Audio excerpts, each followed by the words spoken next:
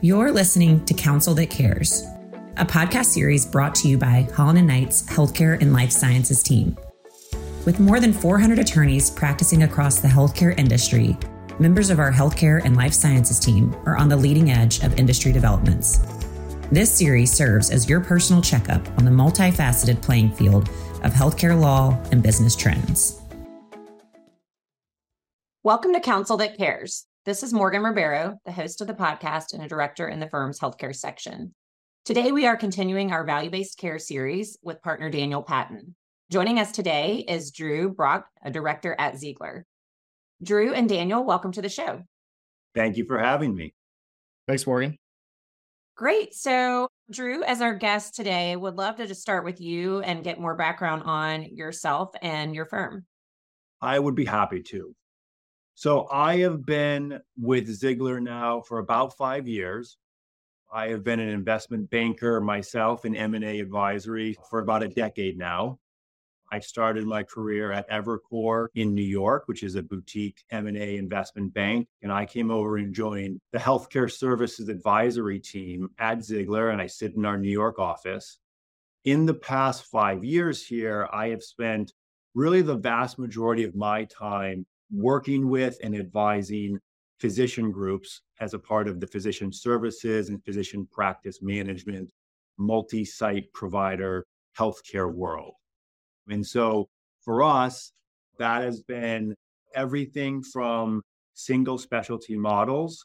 And over the course of the past few years, that has really been a lot of my time has been spent in the primary care world with multi-specialty models and all of the different ways that these provider groups are attacking and executing on value-based care and risk-based strategies and moving from the hospital-dominated inpatient fee-for-service view of the world and moving volume and procedures into the lower cost, lower acuity setting, as well as the ability to truly manage a patient holistically throughout the care continuum.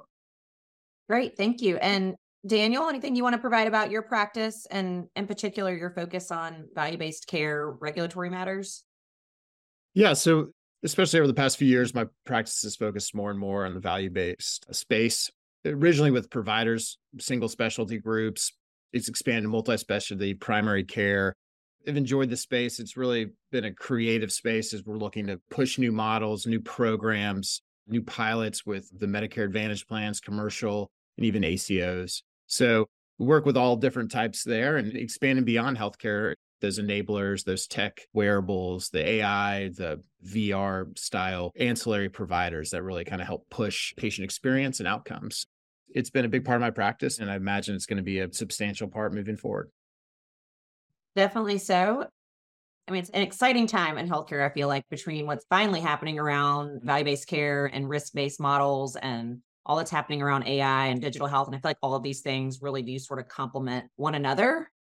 There are no shortage of topics I feel like we could cover in this conversation, but really just to jump right in, as we near the end of 2023 and we're looking ahead to 2024, it really feels like the appropriate time for us to be having a high-level conversation on the activity that we've seen over the last 12 months or so as it relates to value-based care and where we go from here. And Drew, I know you've represented several organizations in the last couple of years, several primary care practices. Can you tell us more about these transactions and what your clients' end goals were and how these transactions are indicative of a trend across the market? Yeah, so we've had the good fortune of spending a lot of time in various models of delivery of care around risk-based physician groups, primary care providers, IPA networks, multi-specialty providers, and really across the country. There's lots of ways to participate in risk. And one example is we worked with a group in Southern California called Perelman Clinic, and their business model was really a 50-50 between doing commercial fee-for-service across a young patient population and a large clinic network, and then entering into risk-based contracts to manage Medicare Advantage seniors. And their ability to really balance the books of business, execute on a real de novo model, and move into the care management strategies that allow them to grow a fast growing and high population Medicare Advantage senior market and providing the care management tools around them to perform profitably both at the professional risk level and participate in institutional savings. We've also worked with a group in Southern California called Tri-Valley Medical Group. They also were a Medicare Advantage senior focused model, strong ability to manage costs, built out specialty care network, and significant ability to provide the holistic care to seniors, deliver them the highest quality, along with the ability to drive profitability through cost savings to the system. We've also done work on the other side of the spectrum with very high quality multi-specialty provider groups who look at their ability to manage a primary care physician and surround them with a network of specialists, and therefore providing in-house a full care continuum to that commercial patient or to that Medicare senior patient. And in some of these models, they're a fully fee-for-service reimbursement model, and they have the ability to look out into the next 3, 4, and 5 years and look to move into risk. And there's lots of ways to do that. They can participate in ACOs. Candidly, in certain markets in this country, much of Medicare Advantage is still fee-for-service. And so where that risk pool or capitated dollar has not yet been properly structured in the capitated environment, there's the opportunity to go to payers with a very high functioning care model and full management of the patient and start to prove and build out the risk contracts and value-based care arrangements that allow you to participate not just in the fee-for-service volume-driven practice model, but really to incentivize growth through the ability to manage the risk pool dollar and drive cost savings to the system and to your physicians through that. So, Drew, I want to piggyback on something you said, and I want to come back to the various different specialties where we're seeing activity in this space. But just continuing along on primary care, there's no shortage of news out there, and this has been sort of a trending topic for a while, that primary care in the US is struggling. We obviously have a shortage of physicians, and those who are practicing, especially since the pandemic, have high levels of stress and burnout. And from the patient's perspective, we are definitely falling behind as well on measures, including access and quality and continuity of care. Now we look at the way that we're paying for these services and using that as a means to improve some of these issues, both from the physician and the patient perspective.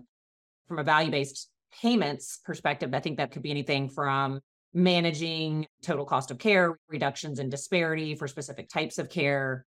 You've mentioned some examples, but I'm curious if others how this is specifically playing out. Have we seen improvements in these areas through value-based care and some of the arrangements that you've been a part of? Yeah, I think the crux of the issue is when you're a primary care physician and you are basically living and dying on the next per click visit and next patient that comes in the door, and you're an entirely volume driven, short visit, low care coordination, basically per click fee for service model, the only lever you can pull is working longer hours and seeing more patients, and everything else that's needed for a holistic continuum of care and care management capabilities that actually drive better quality of care to the patients and ultimately drive the downstream cost savings. You don't have time or energy, or most importantly, incentive to do those things. And ultimately, as we know, physicians love practicing medicine and love seeing patients and taking care of patients. And so this ability in the investment world today and the well-run physician practice businesses and the ability to move into risk, you've got to give the physician, one, the ability to spend all of their time taking care of patients. You've got to give them the incentives to, frankly, spend more time with patients, balancing that patient panel size.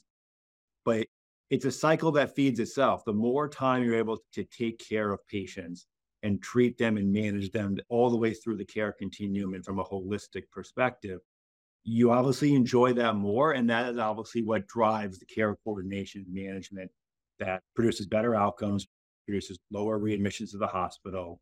And so that's the challenge we face. So when you move into reimbursement models or value-based care arrangements or risk structures that allow you to have either upfront investment or you're incentivized to drive those savings over the course of time, that allows you to put the energy and effort into practicing patient care in that manner.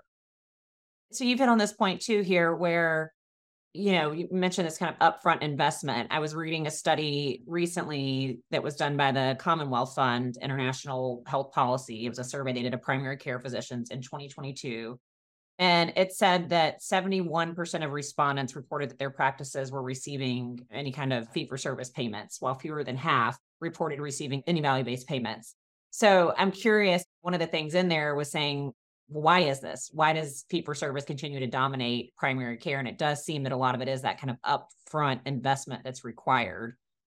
Do you find that to be the case? What are other reasons why we're still seeing that be the dominant player here?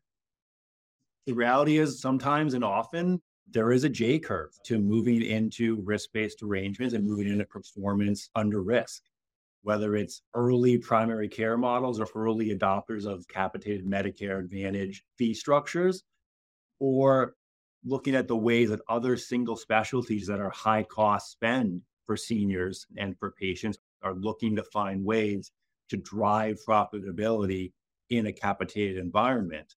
It does require upfront investment. Sometimes if the first performance year, the first measurement year, or even the second doesn't necessarily drive shared savings or drive profitability, that doesn't mean the investments aren't working or that the J curve is going to pay off. Some of these large scaled, formerly public players have been very highly valued because the most valuable component of that model is the relationship between the primary care provider and the high cost Medicare Advantage senior. And that relationship, and the closer you are to that connection, as opposed to being layers or facilities between you, that's what's driving this excitement and driving these valuations while they're still proving out the execution and profitability of that model at the market level and at the clinic level. Daniel, anything you'd add to this conversation about primary care, the evolution towards value-based payments? No, I think everything Drew said is spot on. It's exciting to hear from my perspective. As an attorney, I get all the time, how do I flip the switch into risk-based, value-based, right? As if it's something that's done overnight. Hearing Drew's examples of these West Coast groups prepping, even staying in fee for services, they see that ramp up into risk 3, 4, 5 years, as Drew mentioned. That's exciting. I think seeing others go through that process is just going to bring more along, right? A lot of times now you see joining these large aggregators, enablers, the Agilons, the Aledades that have these pre-built networks or tapping into a geographical region and those provider groups. And really, you can see these individual large primary care groups doing it themselves. And as more and more groups go through successful transitions, I think it's just going to snowball. So exciting to hear that. Right, we've got the tech and the interoperability. We've got EHR that's pushing, as Drew mentioned, this coordination of care and helping with patient access.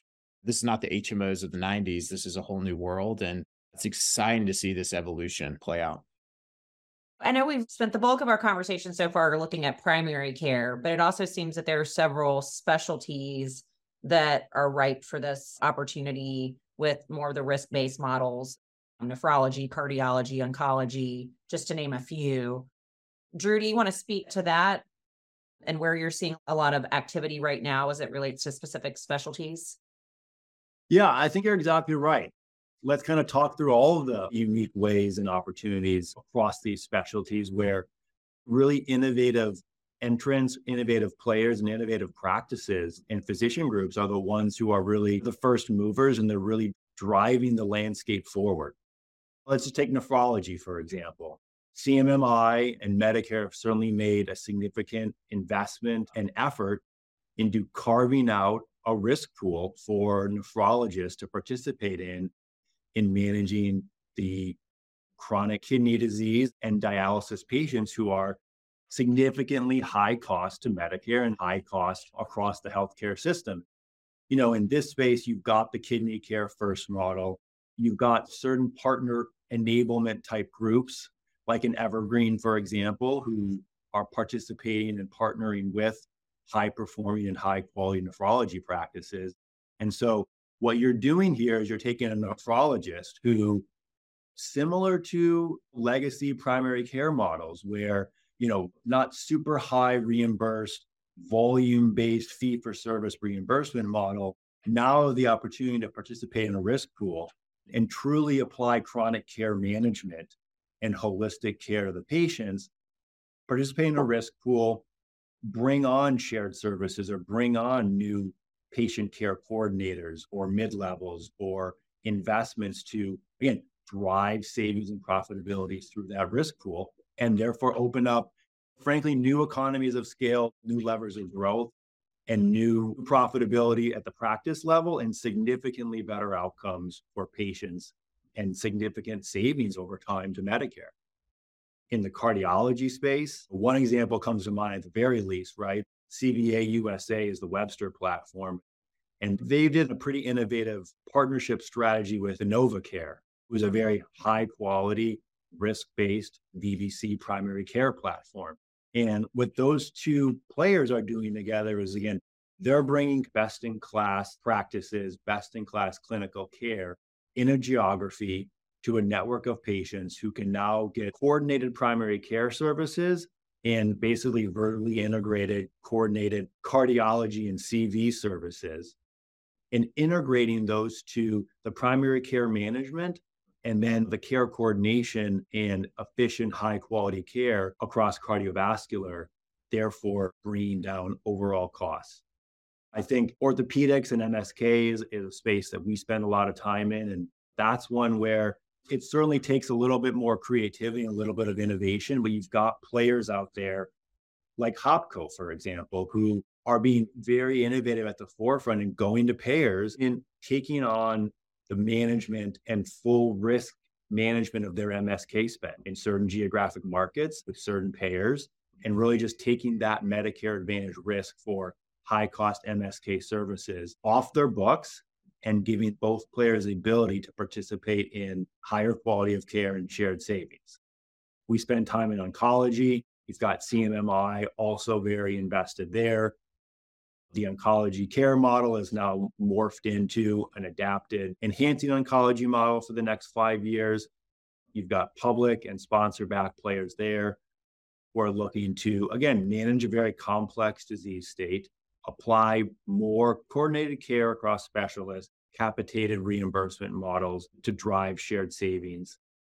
The last one I'll mention is what I actually think is a very underinvested space, pediatrics. I think that's a space where, honestly, the opportunity here really is continuing to scale some of these players, because pediatrics and primary care for a 0 to 18-year-old is not the same risk pool dollars of a Medicare Advantage senior. But there are a lot of high quality practices who either are fee-for-service driven today or, given the pediatrics environment, are managing patients under capitated arrangements with Medicaid payers.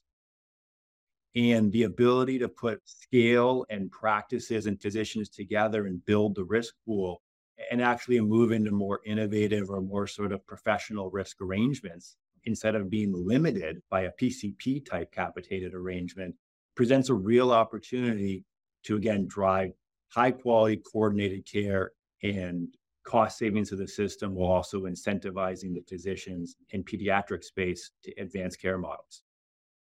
And Daniel, I know we've done a podcast specifically on oncology, but anything that you would want to add about that sector or any of the others that Drew mentioned?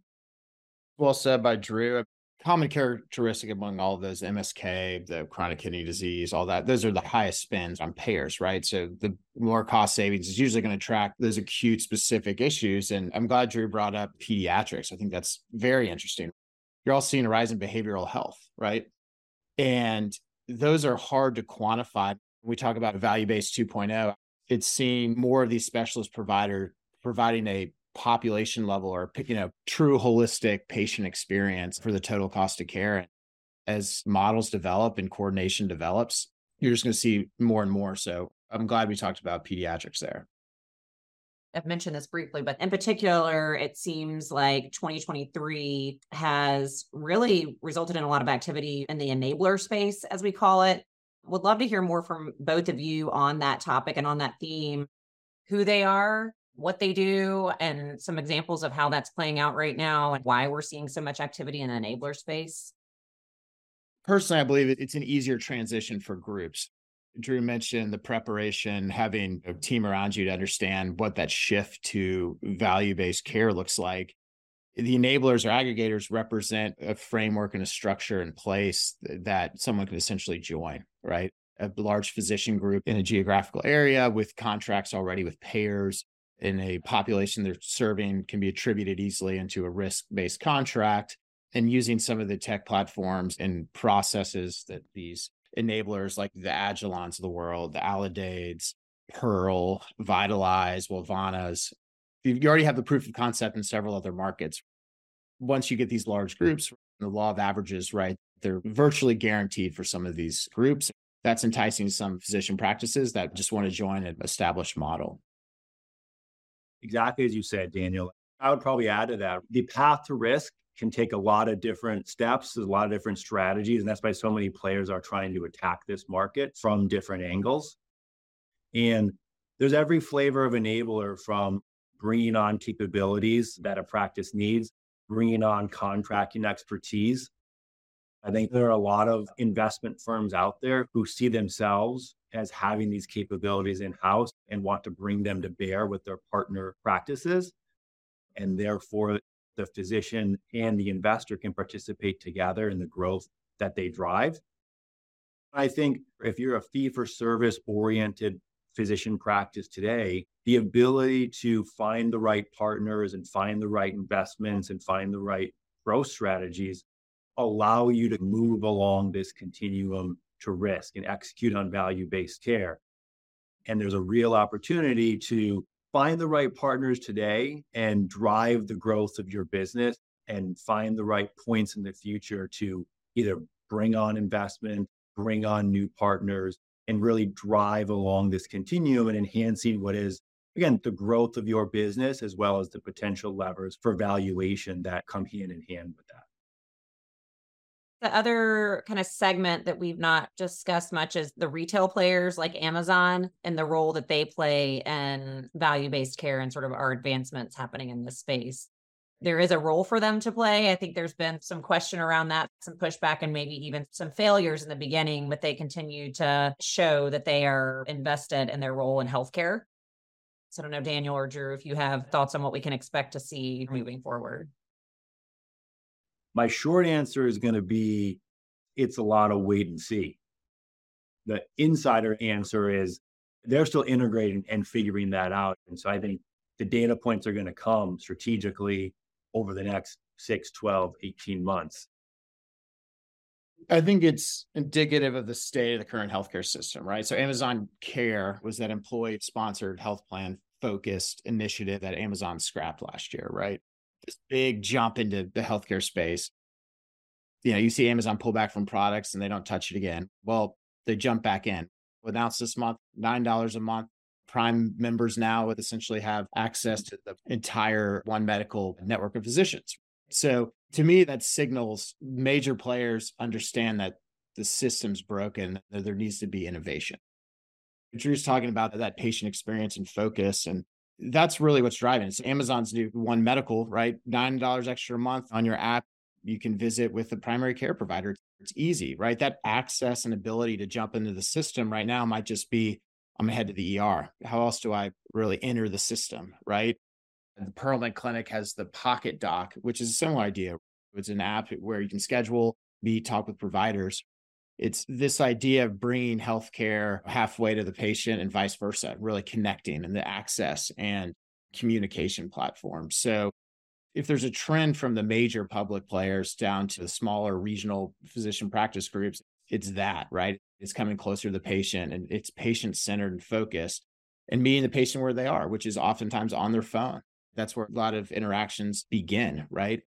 If anything, I think you're going to see more and more of it from just a high level, just cultural state of patients and state of interactions with vendors, medical providers, or whoever. I think you're exactly right, Daniel, in the fact that it certainly underscores the continued move in consumerization of healthcare. And frankly, what it reflects is the fact that the bar in healthcare continues to be raised.